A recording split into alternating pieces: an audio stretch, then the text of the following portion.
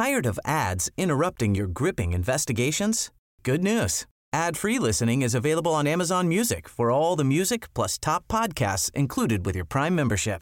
Ads shouldn't be the scariest thing about true crime. Start listening by downloading the Amazon Music app for free or go to amazon.com/truecrime ad-free. That's amazon.com/truecrime ad-free to catch up on the latest episodes without the ads. Quality sleep is essential. That's why the Sleep Number Smart Bed is designed for your ever-evolving sleep needs. Need a bed that's firmer or softer on either side? Helps you sleep at a comfortable temperature? Sleep Number Smart Beds let you individualize your comfort, so you sleep better together. J.D. Power ranks Sleep Number number 1 in customer satisfaction with mattresses purchased in-store. And now, save 40% on the Sleep Number Limited Edition Smart Bed for a limited time. For J.D. Power 2023 award information, visit jdpower.com/awards. Only at Sleep Number stores or sleepnumber.com.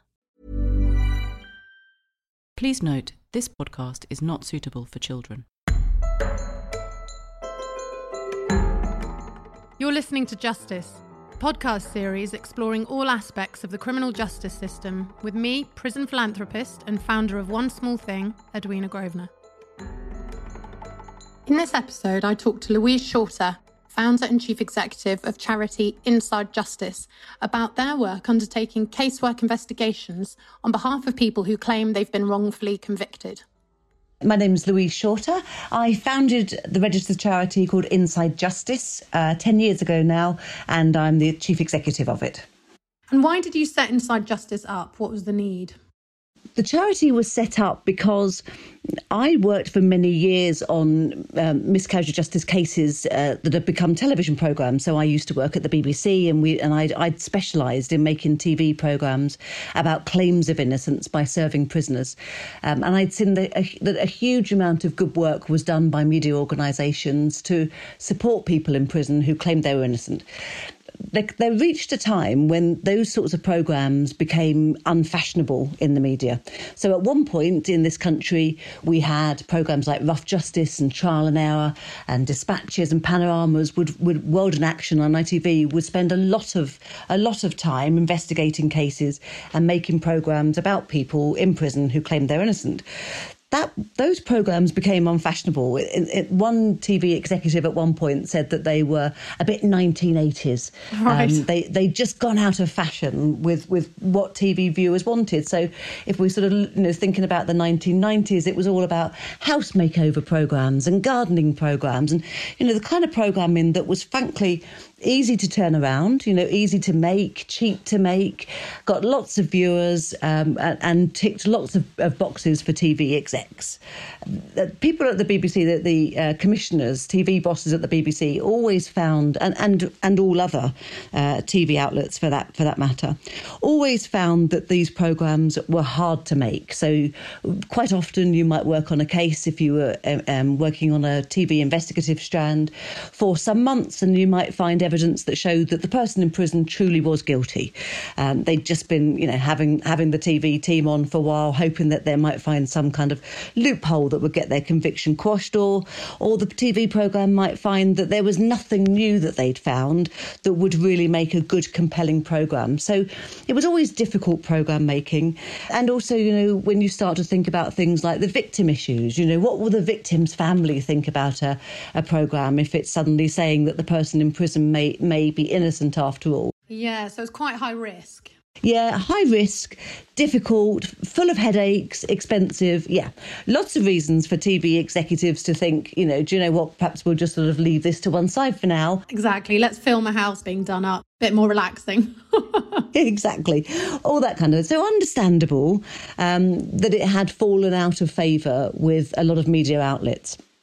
And so I was contacted by the then editor of the prisoners' newspaper Inside Time, which you can read online. It's a newspaper for prisoners and does a fantastic job. I was contacted by them and asked, what happens to prisoners now if they're innocent? Because in the old days you could go to a media outlet and you may well be able to get help from investigative journalists. But what happens now to those individuals? The Criminal Cases Review Commission, which is the government-funded body that investigates cases, cases. That had been set up, but there was criticism that it was severely underfunded and was facing difficulties with some of its casework. And so we started looking at that stage to think, well, actually, hang on a minute, where does somebody go? If you imagine that if you've just been wrongly convicted of something, it's at that time that your funding for legal aid is going to come to an end. So you're probably not going to be able to get access to a solicitor or a barrister anymore as soon as the guilty conviction is in, because that's when legal aid stops giving out. That's when it stops paying for legal representation. And that's the point when you are going to be the loneliest, facing the most difficulties. And that's the point when all of the professional support that you've had is going to evaporate. And so when we realised that there was also this void now because TV programmes and investigative reporters weren't looking at the cases in the way that they used to, it seemed obvious that the thing to do was to try and get charitable funding to get the charity off the ground. So when we started thinking about it, I remember receiving a call from the editor of Inside Time, the prisoners newspaper, saying maybe we should try and get charitable funding. And I thought he was absolutely off his rocker, to be honest. I couldn't imagine that there would be any sort of trusts or foundations out there that would think that this was the kind of thing that should be invested in, that people should give money to. And it took us 3 years from when the idea was first floated to me. It was then 3 years of some sort of serious slog of going around foundations and trusts to try and make something which most people probably haven't even really thought about, the kind of issue that would make them want to think that, actually, yes, this is something that we should give money to so that these people can be helped. Yeah, because it must be quite difficult to work out whether a case is genuine or not within the organisation. What's your sort of sifting process to think, right, we're absolutely onto something here, this guy or woman is clearly innocent? How do you do that? Because then I see the problem of charitable money maybe being used on a case that then actually it turns out that they are guilty. Absolutely, yeah, and it is the biggest risk, and it is one of the hardest. It's not the hardest, but it is one of the hardest things. The way that we go about it is that we have a sifting process. So we have a strict criteria. First of all, we say that people usually need to have at least 5 years left to serve in custody, and that's not because we think if someone's been convicted and received a lesser sentence, then they're no less deserving. It's just a nod to the fact that the criminal justice system works very, very slowly, and we need to direct our resources towards people who are going to spend the next 5, 10, 20 years in prison unless somebody finds something which shows they haven't done it. So we're just trying to direct our resources where it's most needed. We tend to take cases where the conviction is built on more than one person's word against another.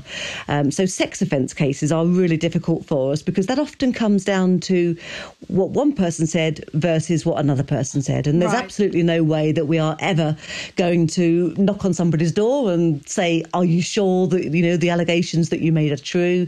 What we want to do is we want to direct expertise and objective evidence where it has not yet been deployed. The biggest asset at the charity is that we have an advisory panel of experts. It's made up of barristers, forensic scientists, a former judge, former police staff, police investigators. And so all of those people are looking constantly to think, is there something in this case which hasn't been done before that we could do now if there was funding available, that the criminal justice system really ought to be doing? Legal aid funding ought to be funding, but because there have been cuts by repeated governments on that fund, that work isn't going to get done. So we make it possible for that work to be done completely free, to see whether or not there's objective evidence. So we're always looking to see what was the evidence that convicted.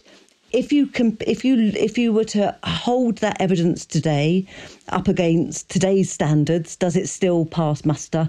And is there something that new techniques or new investigations could be done now which haven't been done for whatever reason? Okay, so it's kind of things that would lead to a miscarriage of justice. So things like contamination or fabrication of evidence, destruction of the evidence, misidentification of a person, false confessions, corrupt judges and judicial misconduct.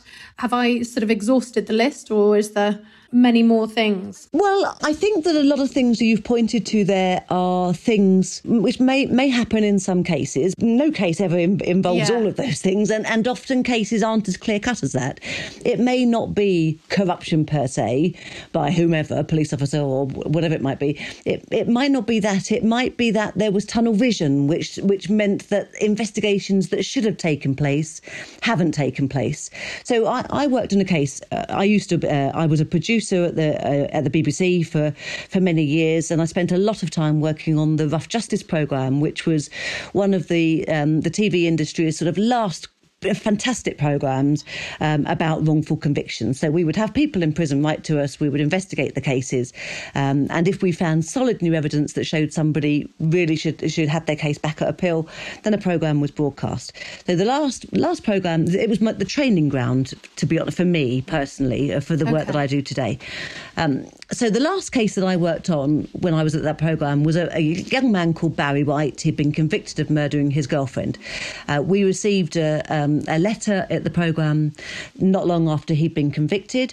I went out to Milton Keynes, where his family lived, and went into a room, and I thought I was going to go and meet 2 or 3 people from his family, but walked into a room of about 15 or so people, lots of family and friends, all sort of crammed in a room, just desperately trying to do something because they believed that Barry couldn't have committed the murder because he was just the sort of person that wouldn't. They just instinctively believed him.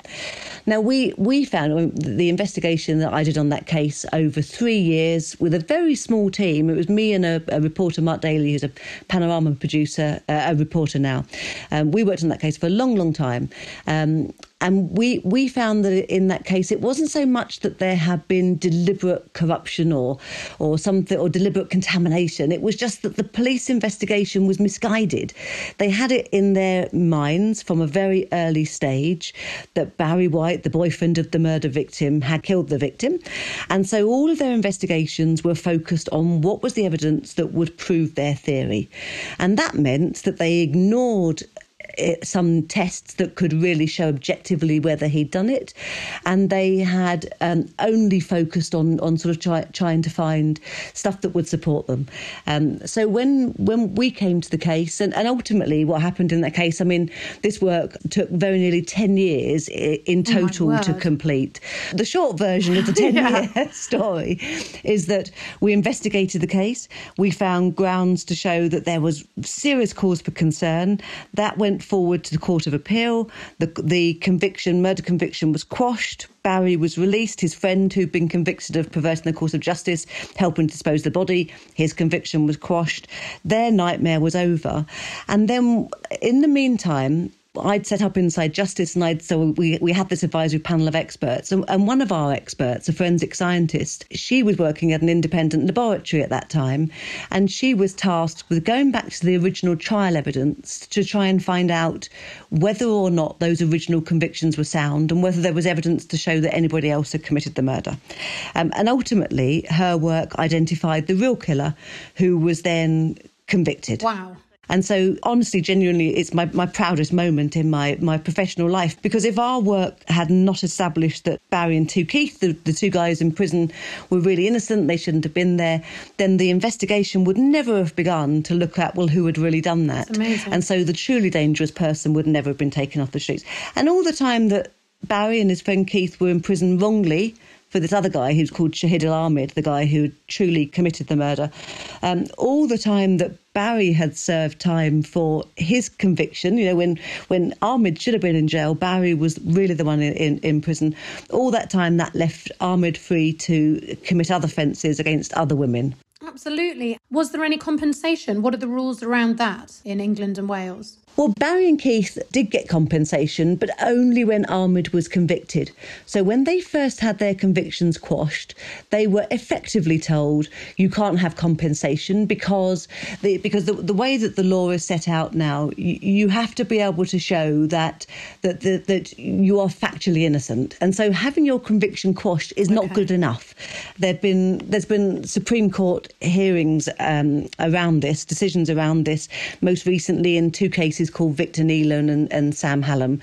And basically what all of that sort of shakes down to is that the only way you're able to get compensation these days, even if you've spent your life in prison, half your life, 20 years in prison for something you haven't done, the only way you can get compensation is if somebody else is convicted of that crime that you serve time for. So when Tracy Alexander's work identified the real killer, and when he was convicted, that meant that Barry and Keith could get compensation. But up until that point, they wouldn't have done so. Right. The difficulty with them not getting compensation is not just the what are they supposed to live on, and what about the fact that they haven't lived their lives for the last 5-10 years, however long it might be, and the impact on their mental health and their lives and their family and friends and all of that. It's the compensation is a way that the state formally acknowledges that what has happened to these people was wrong. Absolutely. And you don't get that just with the conviction being quashed, because when a conviction is quashed, there's always a section of society that carries on thinking that actually maybe the conviction was sound and somebody's got off on some kind of technicality. Yeah, maybe the element of doubt is still there.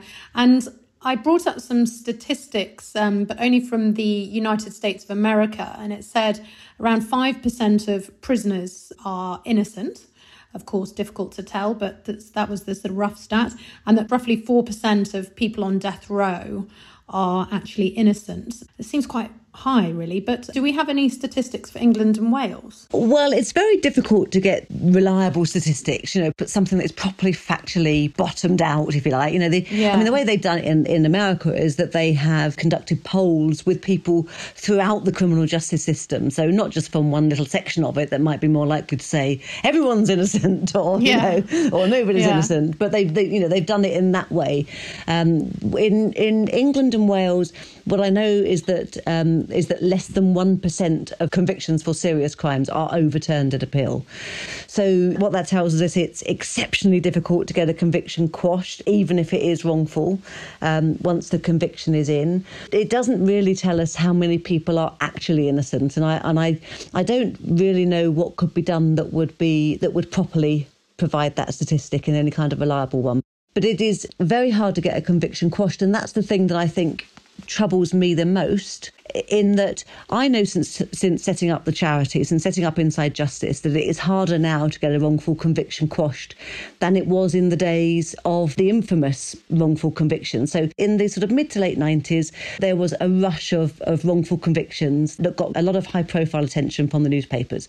So if you think about the Birmingham 6 and Guildford 4, Stephen Kisco, those sorts of cases got a lot of coverage on news reports and TV stations. If you're interested in this kind of stuff at all, you should go on YouTube and search up things like the release of the Birmingham 6.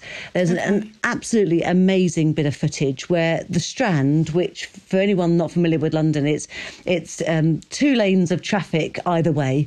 So you've got two, really majorly busy road. It's been closed to traffic and it is absolutely thronging with members of the public, most of whom don't know these people at all, don't know the prisoners. They are there because these cases have just got so much attention through the media over the years. When those wrongful convictions were quashed, there was then a Royal Commission that looked at what had gone wrong in the criminal justice system, because the public confidence had been so shaken that it was thought there should be a Royal Commission. And that was the last Royal Commission that we had, just before Boris Johnson's government announced one at the end of last year. So it's a long time for these things to come. So the Royal Commission came, and one of the outcomes was a recommendation that the decision for whether a conviction should be sent back to the Court of Appeal should be taken away from government ministers, which is how it used to be done, and put into the hands of an independent body, the Criminal Cases Review Commission. So that's what we have now. And that was seen as a huge step forward. What progress that we've now taken the decision away from a government minister who will be thinking about re-election. And, is this going to be a good thing for me to suggest that a case might go back to the Court of Appeal or not, into the hands of an independent body. But I can tell you that you talk to anybody who works in this field, solicitor, barrister, expert, prisoner, that it is harder now to get a wrongful conviction quashed than it was when those awful miscarriage of justice cases were happening. So we've taken a really massive backward step. which should be to the shame of the criminal justice system, throughout. That's a massive detrimental step. Do you think that's to do with a lack of funding, or do you think it's to do with the fact that our prisons are now sort of, a lot fuller? What do you attribute it to? I think it's to do with the fact that it has become much, much harder to access information and to access evidence. So any time before about 2000, 2005, maybe 2010, that, up until about that kind of time, if you were working on a wrongful conviction and you thought, OK, well, let's see if we can get our hands on the old exhibits and let's get some new forensic tests done, or let's ask the police if we can look at the old papers and go through everything and see if there's any reason to believe this person might be telling the truth or not when they say they're innocent. In the old days, you would get that material and you would be able to do the work, whether that's a journalist or a solicitor or a barrister or the prisoner with their family campaign group. You would be able to get it and you would be able to test that evidence. Now we can't. Why? The massive difference has come from a case called Nunn, which was a case in the Supreme Court. So Kevin Nunn, and Kevin is one of our cases. We've worked on Kevin's case for a long time at Inside Justice, and there's good reason to think that a lot of new scientific work should be done. So good basis for thinking he is genuinely protesting his innocence. Before the case came to Inside Justice, a solicitor had worked on it and had asked for disclosure, had asked for access to lots of information in the case. The official owners of all of that information and the material and the exhibits are the police force that investigated it. So they're the ones who officially own the stuff.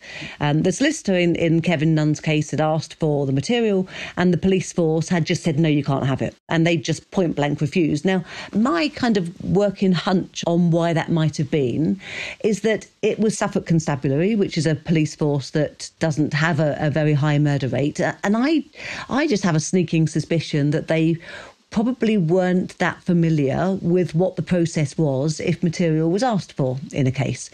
Certainly, officially, the police force complained that the solicitor was asking for far too much and they didn't want to hand the stuff over, and it would take too much time and effort in order to hand it over, and that it was inappropriate to hand some stuff over, they said, because the victim's family had a right to think that, when the trial finished, that was the end of it and there would be no more investigations. The right man was in prison and that would be the end of it. But what all of that meant was that there then became this kind of legal tussle between Kevin Nunn's legal team at that time and the police force. And they just battled it out between the courts until it got all the way up through the Supreme Court. And the Supreme Court was then asked to decide whether or not the prisoner and his representatives had a right to have this material.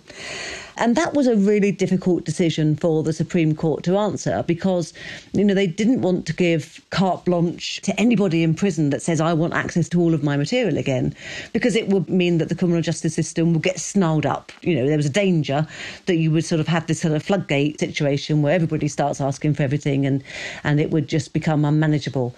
And so the Supreme Court set out a really detailed judgment that essentially said there's no automatic right to have that anyone in prison who's protesting their innocence should get the stuff, whatever it might be, a forensic swab or access to papers or whatever it might be. There's no automatic right to it. We have the CCRC, the Criminal Cases Review Commission, which has the sort of statutory authority to demand the stuff from police forces. But nevertheless, it's not in anybody's best interests that the only people can get it is the government-funded body. So if you have a properly reasoned argument showing, good reasons for why material should be handed over to the prisoner's representatives, then that material should be shared. The problem is that police forces haven't interpreted the judgment in that way. The police forces up and down the country, 43 police forces all over England and Wales, have individually said, actually, I think this Nunn judgment is now telling me that I don't have to hand the stuff over. And so if I don't have to hand it over, I'm not going to. And so therefore, that has effectively meant that in the old days, material would have been handed over, but now it's not. Okay. Nobody gets it. And that is the thing that's caused the biggest problem. And how many people within your organisation do you sort of work with at any one time? Because it sounds like, taking on a case can be sort of multiple years. So how many people have you helped to prove their innocence, and how many people would you work with on any given week or month? Inside Justice was set up in 2010 on a very small scale, I have to say, at that stage. I mean, it was sort of, one woman and a bit of part-time help with a gradually growing organisation to become the charity that it is now, which is much bigger.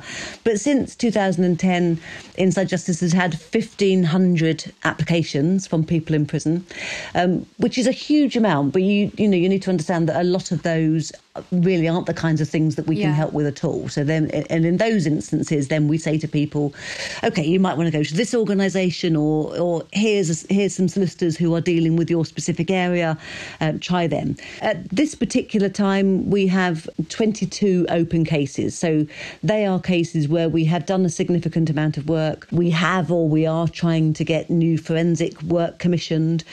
We've gone and spoken to witnesses. We've gone to crime scenes. We've really got under the skin of the case. So we have 22, and I would say that 22 is probably average for us. Okay. It can quite often be that we might work on a particular case, spending weeks, months trawling through paperwork on a specific case. But then you get it to a stage where we think, right, we know this is what needs to be done, and then it's into the kind of like into the long grass in a way of actually trying to make that happen. Which can be really difficult. We've made submissions to the independently funded government body that has the power to refer convictions, the CCRC, in 9 cases, and some of those we are still waiting for answers on. So the system is that we get cases in, we do our work to see whether or not we believe that somebody has a good case for saying, yes, this should be reheard by the Court of Appeal. We then draft those submissions that have to go through, whether it's to the Court of Appeal directly or whether it's to the government-funded body that can refer to the Court of Appeal. We draft those submissions. The legal members of our panel draft those. So we're making it possible then for those people to get legal advice, which they otherwise wouldn't be able to secure because there isn't legal aid funding for it these days. We've had 4 cases which have been heard at the Court of Appeal. One of those was early on in 2012, which was unsuccessful. I suppose I would say this because I was very much involved with that case. But I honestly and genuinely believe that if our case had been heard in, say, 1995 or 2002, it would have been successful. But it was heard in 2012 and It wasn't. And that says something about the way that the system, the criminal justice system, has changed, and the way the Court of Appeal responds to cases. It says more about that than it does about the merits of our case. We had a case which was heard at the Court of Appeal earlier this year. Anybody who's convicted of anything gets the right, in a Crown Court, gets the right to appeal. You normally have to do that within 28 days of your conviction coming in. So normally the kind of cases that are going to appeal within 28 days, and they're called within time cases, normally those cases are heard on some kind of technicality. The judge got something wrong with the way that he summed up evidence to the jury, something like that. That something happens during that trial process where the barristers involved on behalf of the defendant will clock it straight away and think, if this goes the wrong way and the guilty verdict comes in, we've probably got a ground of appeal with that and we can work it up.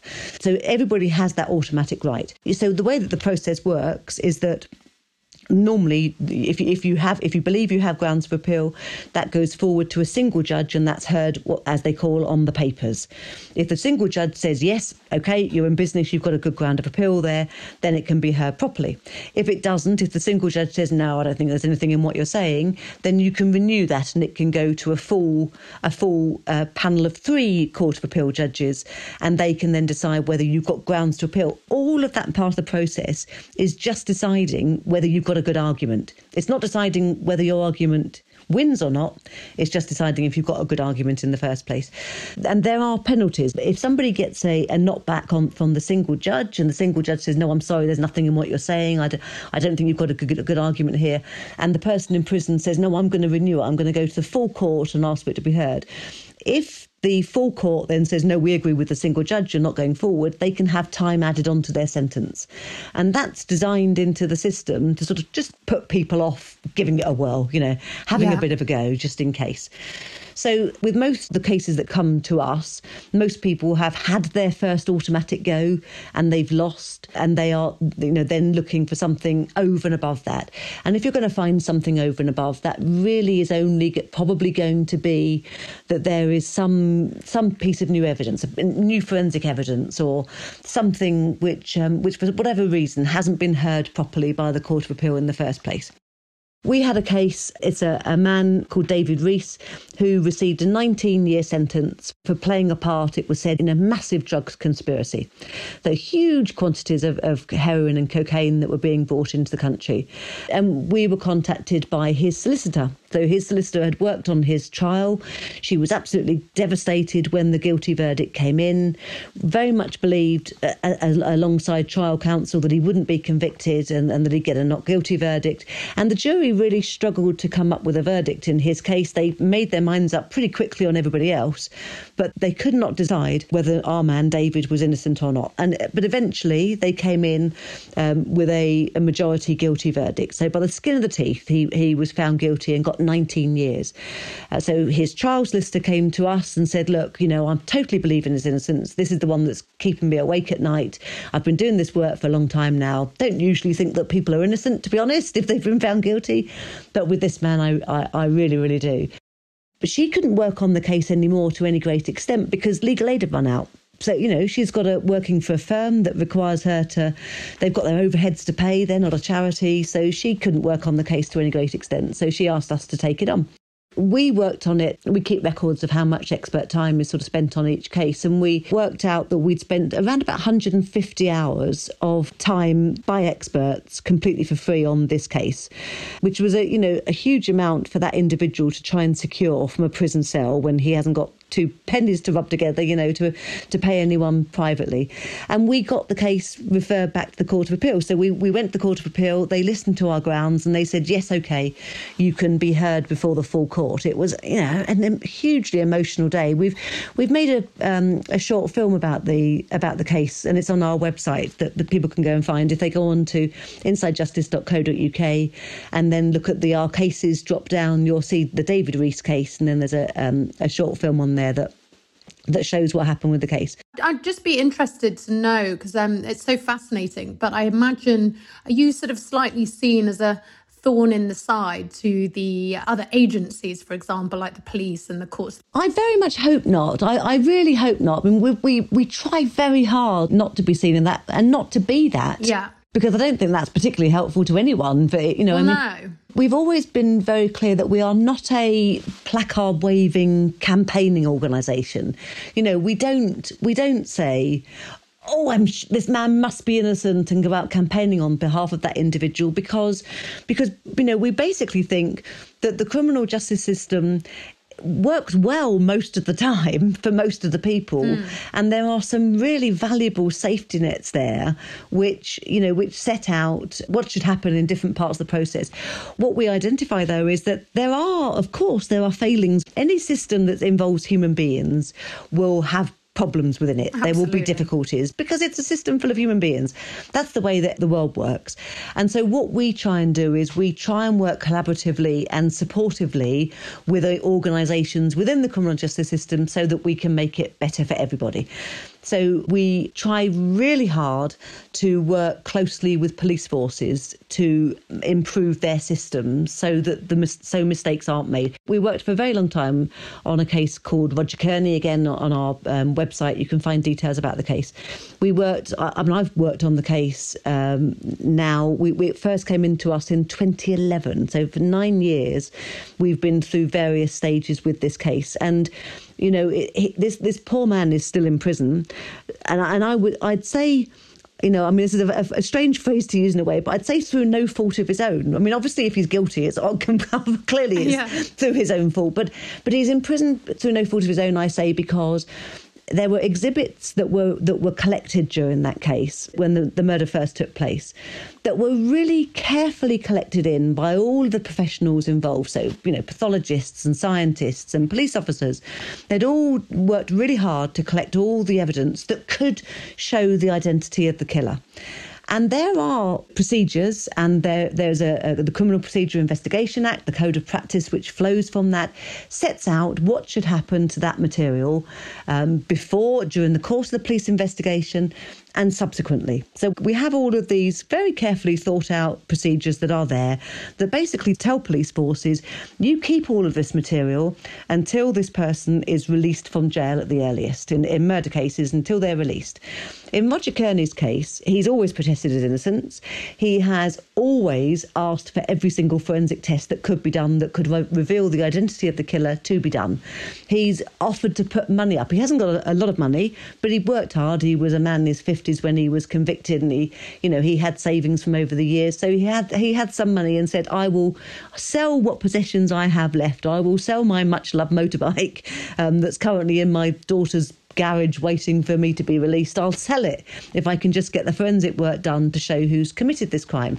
All the kinds of things that instill confidence in me to think, that's, okay, let's get that work done and see objectively, scientifically, who's carried out this murder. Now, what we found in Roger Kearney's case is that material which should have been kept by Hampshire Constabulary, the investigating police force, has been either lost or it may have been contaminated because material from the victim has been stored in open packaging with stuff from the man in prison, so you can't tell what's contamination and what's not, and things have been destroyed. Really important things that were collected so carefully by the experts that could now objectively identify the murderer have been destroyed by that force. Right, so that's nothing to do with crime scene management, is it? Are you talking about sort of later on how they hold the evidence? Absolutely. The crime scene management was very good.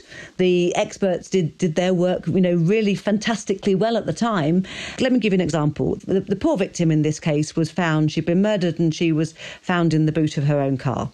When the pathologist was called to go and view the body and take samples from it, they were very careful to take what they call one-to-one tapings from every inch of the outside layer of the victim's clothing. They did so at the time. This is back in 2010. They did so at the time because they thought, well, hang on a minute, we might be able to get fibre work. We might be able to see if fibres had transferred from the attacker to the victim. So they took them, and it's basically a one-to-one taping is that you basically put down what's like a piece of sellotape onto a surface and you lift it off and you put it onto an acetate sheet, and then all the material that has come off on the sticky side you've collected and it's there waiting to be tested. So they did it at the time thinking that fibre analysis might be quite useful.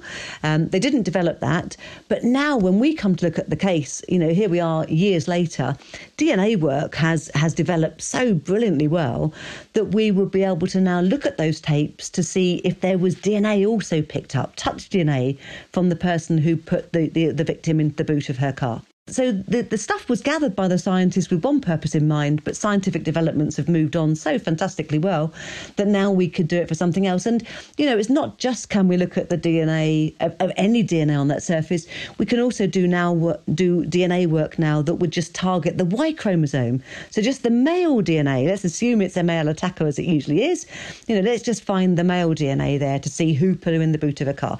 And there would be areas that scientists would target for very sound reasons, the armpits, underneath the backs of the legs. These are the areas where you are probably likely to come into contact if you are lifting a body and putting it into a car.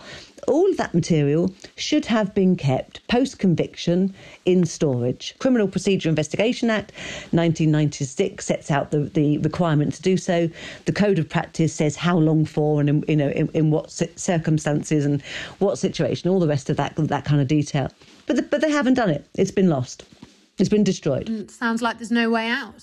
For Roger Kearney, the man in prison, there is absolutely no recourse for him at all, which is what makes me really angry and makes me think we have got to be able to change this system, because there should, that objective evidence now should be tested and would just tell us. And if the guilty person is the man in prison, happy days. We all walk away. We are, the parole board knows how to deal with that individual, because they can see that for all these years he was saying he was innocent, so he's adding to the crime by lying about that and by being manipulative, or not. But whatever, the system can deal with it.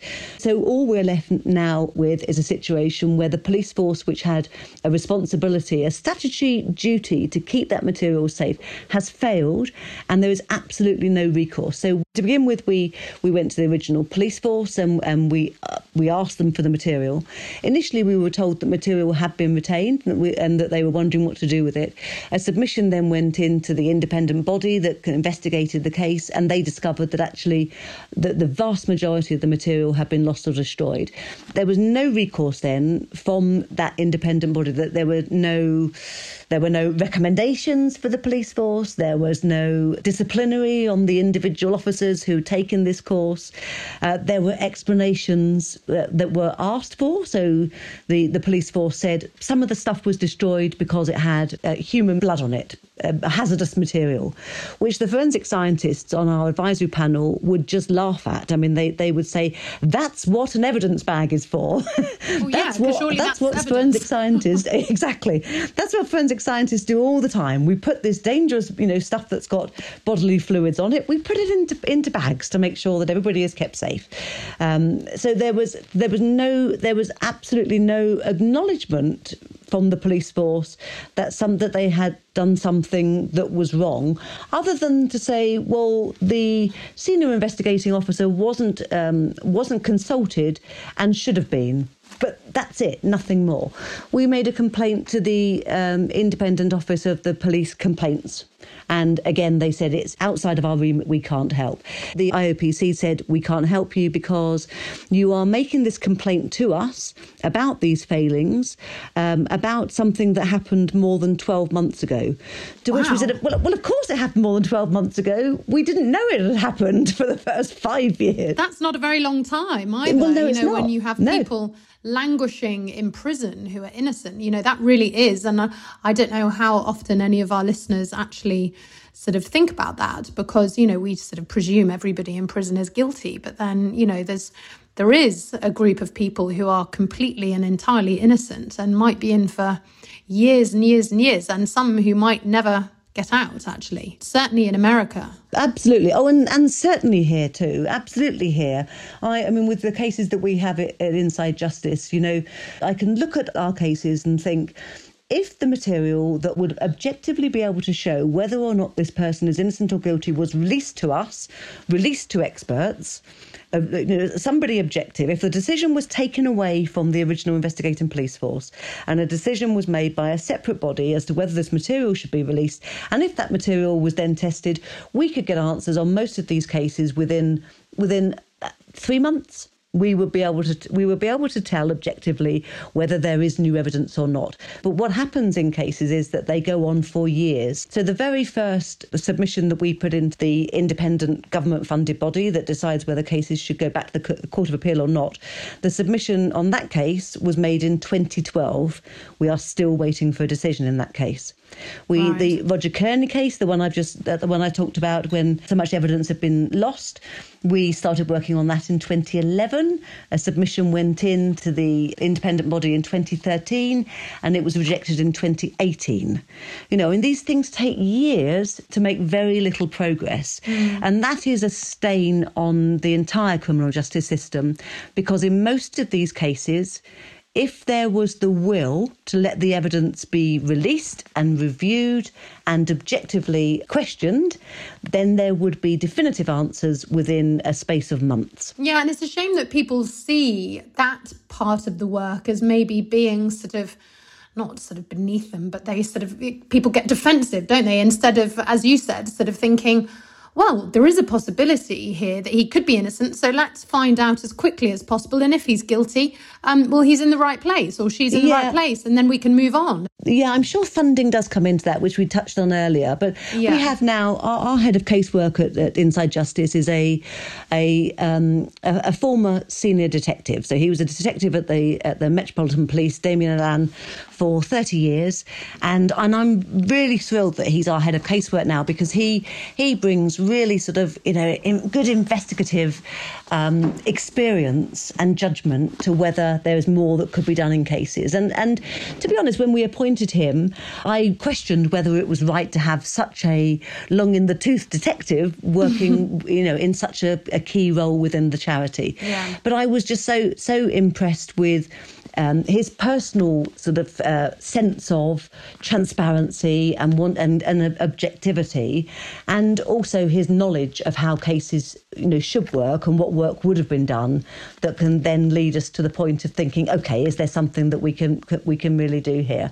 So of the cases that we have currently at the Criminal Case Review Commission, the body that has the authority to refer cases to the Court of Appeal, we've had 9 of those cases to that body in all since the charity was set up. So virtually one a year, I guess, on average.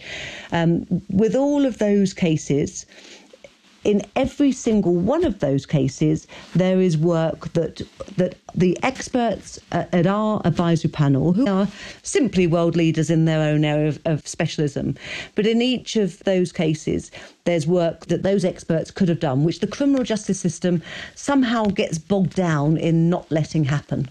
Right. And that is a terrible shame, because all it does is fuel this sort of suspicion that there is something rotten at the heart of it, which led to that complete catastrophic lack of confidence, public confidence in the criminal justice system in the late 90s, which were on the back of the Birmingham 6 and Guildford 4 cases. So we've come full circle, and we are now repeating the mistakes of history.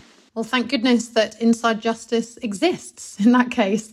And out of interest, are there many other organisations like Inside Justice that do this type of work? There are few and far between, and they are getting fewer. Right. I mean, at one stage, there was a tremendous group of solicitors, mainly law firms, who did this kind of work. So even if funding was difficult, they would be able to do pro bono work. So you would have a firm of solicitors who did lots of different work across the criminal justice system, but they would also do this kind of very hard appeal work. And they're vanishingly rare. There are 1 or 2 of them still out there, but hardly any.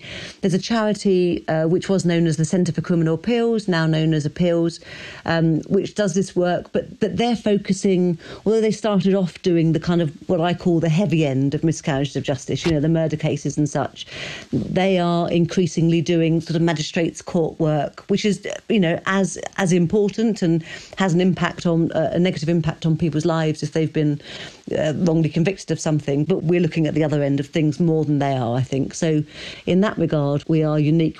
We are absolutely unique in having this permanent advisory panel of experts, which meets quarterly in terms of discussing all cases, but much more frequently than that. We have sort of mini advisory panel meetings. So Kevin Nunn case, again, on the website, we've worked through an entire forensic strategy on that case of what ought to be done. And to be able to do that, our experts are coming together frequently to go through all of the old trial papers to say, well, actually, nobody has ever tested this particular swab, and that's the thing that should be done now. What we need is, for the next stage, is for us to be able to just get on and do that work. Yeah. That's the thing that we have to achieve. That's the biggest hurdle. We're trying in 2 ways to address that. In terms of police forces no longer releasing evidence, we've been working very closely on a protocol. So we called together lots of partner organisations within this kind of area. So organisations like the law reform group Justice. So we called lots of people together. We had a roundtable discussion around the experience of people throughout the criminal justice system that police forces just aren't releasing stuff post-conviction anymore. We drafted a protocol which would set out for police forces that this is what the Nunn judgment actually says. So this is when it's appropriate to release things post-conviction, and this is when it isn't. That protocol has now been endorsed by the government-funded body, the Criminal Cases Review Commission that refers cases, which was a big plus, a big tick in terms of their endorsement of it. And we've very recently been having discussions with the National Police Chiefs Council in order for them to adopt this and then process that out to all of their police forces, because every time there's a situation when a prisoner or his representatives who's protesting their innocence wants access to something, whatever it might be, every time a police force says, no, you can't have it, that sucks in thousands of pounds worth of their own resources in fighting that. You know, if somebody wants to get hold of their material from a police force, it will be the police force solicitors, police force lawyers who are dealing with that request in tandem with whichever individual police officers investigated the case in the first place. So that legal department is then using a huge amount of resources to come up with a decision on whether you can't or can't have it. And I would say 99.9% of the time these days, the answer is no, you can't have it.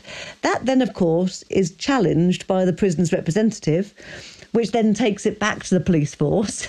Right. And then those negotiations, they go on for years and years and years. So in our Roger Kearney case, where most of the exhibits have been lost, destroyed or contaminated by the police force that had responsibility to keep them, there are a couple of key things that have been retained, which the police force won't release to us, to Inside Justice, to the charity.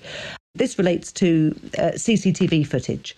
So the negotiations around that footage has gone on for years. We started asking for it directly in 2017, and the police force, ever since the police force, has been saying, no, you can't have it. And so that then has gone between our lawyers and their lawyers to the point where we've taken legal action, and that's now waiting to be heard. And when will that be heard? Well, we're waiting for dates. So we've already had one hearing at the administrative court, which we lost on a completely legal technical point about whether or not it was appropriate for it to be heard in that court. So nothing to do with the merits of whether the stuff should be handed over or not, but just to do with how and where the court should sit. So now we're taking that to the Supreme Court, and we're just in a waiting game, and I've absolutely no idea when that decision will come. But my point is that takes up a huge amount of resources from the police force in fighting that action. It takes up a huge amount of resources from us and our lawyers, who are basically doing this work for free because they think it's so important that somebody should and somebody has to. And it's taking up time of the Supreme Court and of the Administrative Court. And of course, not least forgetting, Roger Kearney is sitting in prison waiting for a decision to be made. If the material was released to us, we could turn it around and get an answer within weeks on whether or not this is going to assist the courts or not.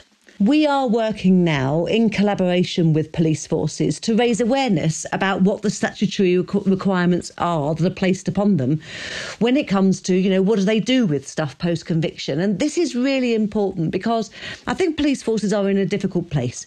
They work hard on investigation. They think they've got the right person. They've got a huge amount of material that they need to deal with.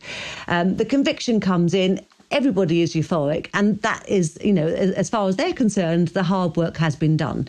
But of course, if somebody has genuinely been wrongly convicted, then the material must be safeguarded. And there is, as I say, this statutory duty on police forces to keep stuff.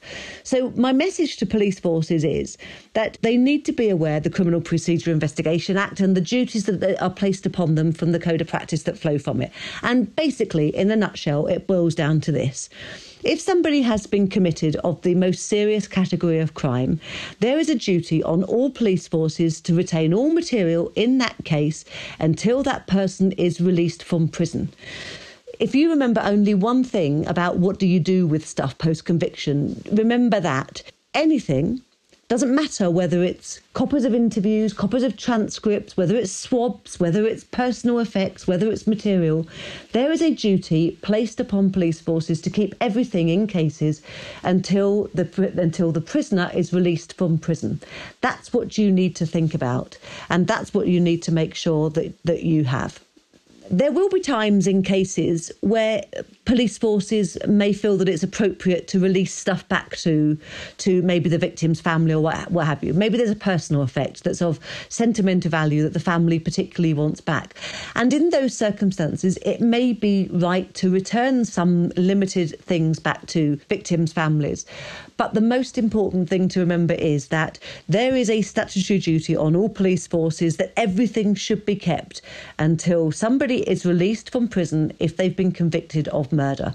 If a police force is not going to do that, they need to share that information with the prisoner and with that person's representatives, and they need to document why the decision has been made to destroy or release something, and nothing at all should be released until they have had confirmation back from the prisoner and their representative. Thank goodness for Inside Justice. It's an organisation I know well, and I've been lucky enough to sit on those expert panels. And it's just fascinating. And, you know, the work that you do is absolutely brilliant. So thank you so much for coming on the pod, and good luck with the rest of your work. Links relevant to this episode can be found in the pod notes below. If you enjoyed listening, we would love it if you would subscribe. Also rate, review, and best of all, share this episode. Justice is co-produced for One Small Thing by the London Podcast Company and Pencil Agency.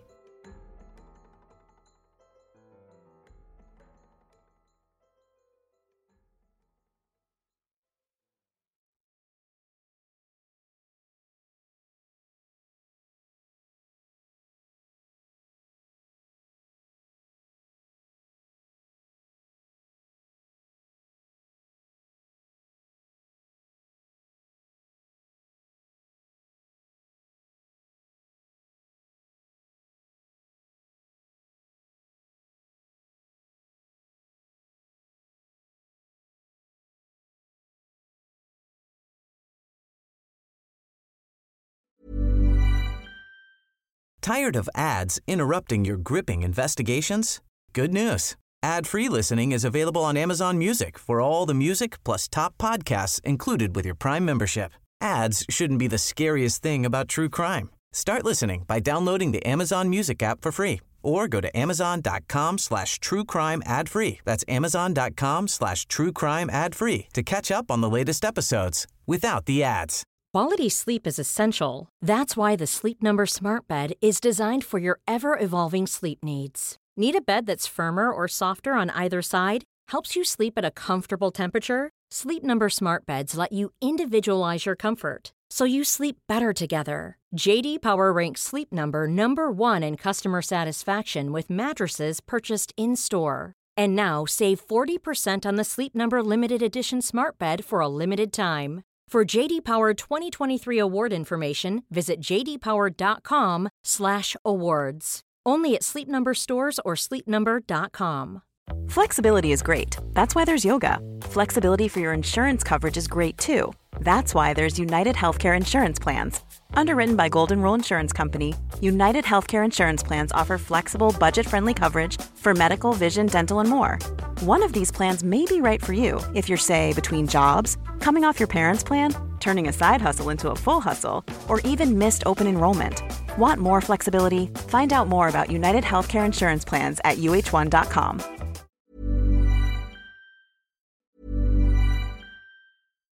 Here's a cool fact. A crocodile can't stick out its tongue. Another cool fact, you can get short-term health insurance for a month or just under a year in some states. United Healthcare short-term insurance plans are designed for people who are between jobs, coming off their parents' plan, or turning a side hustle into a full-time gig. Underwritten by Golden Rule Insurance Company, they offer flexible, budget-friendly coverage with access to a nationwide network of doctors and hospitals. Get more cool facts about United Healthcare short-term plans at uh1.com. Normally, being a little extra can be a bit much, but when it comes to healthcare, it pays to be extra.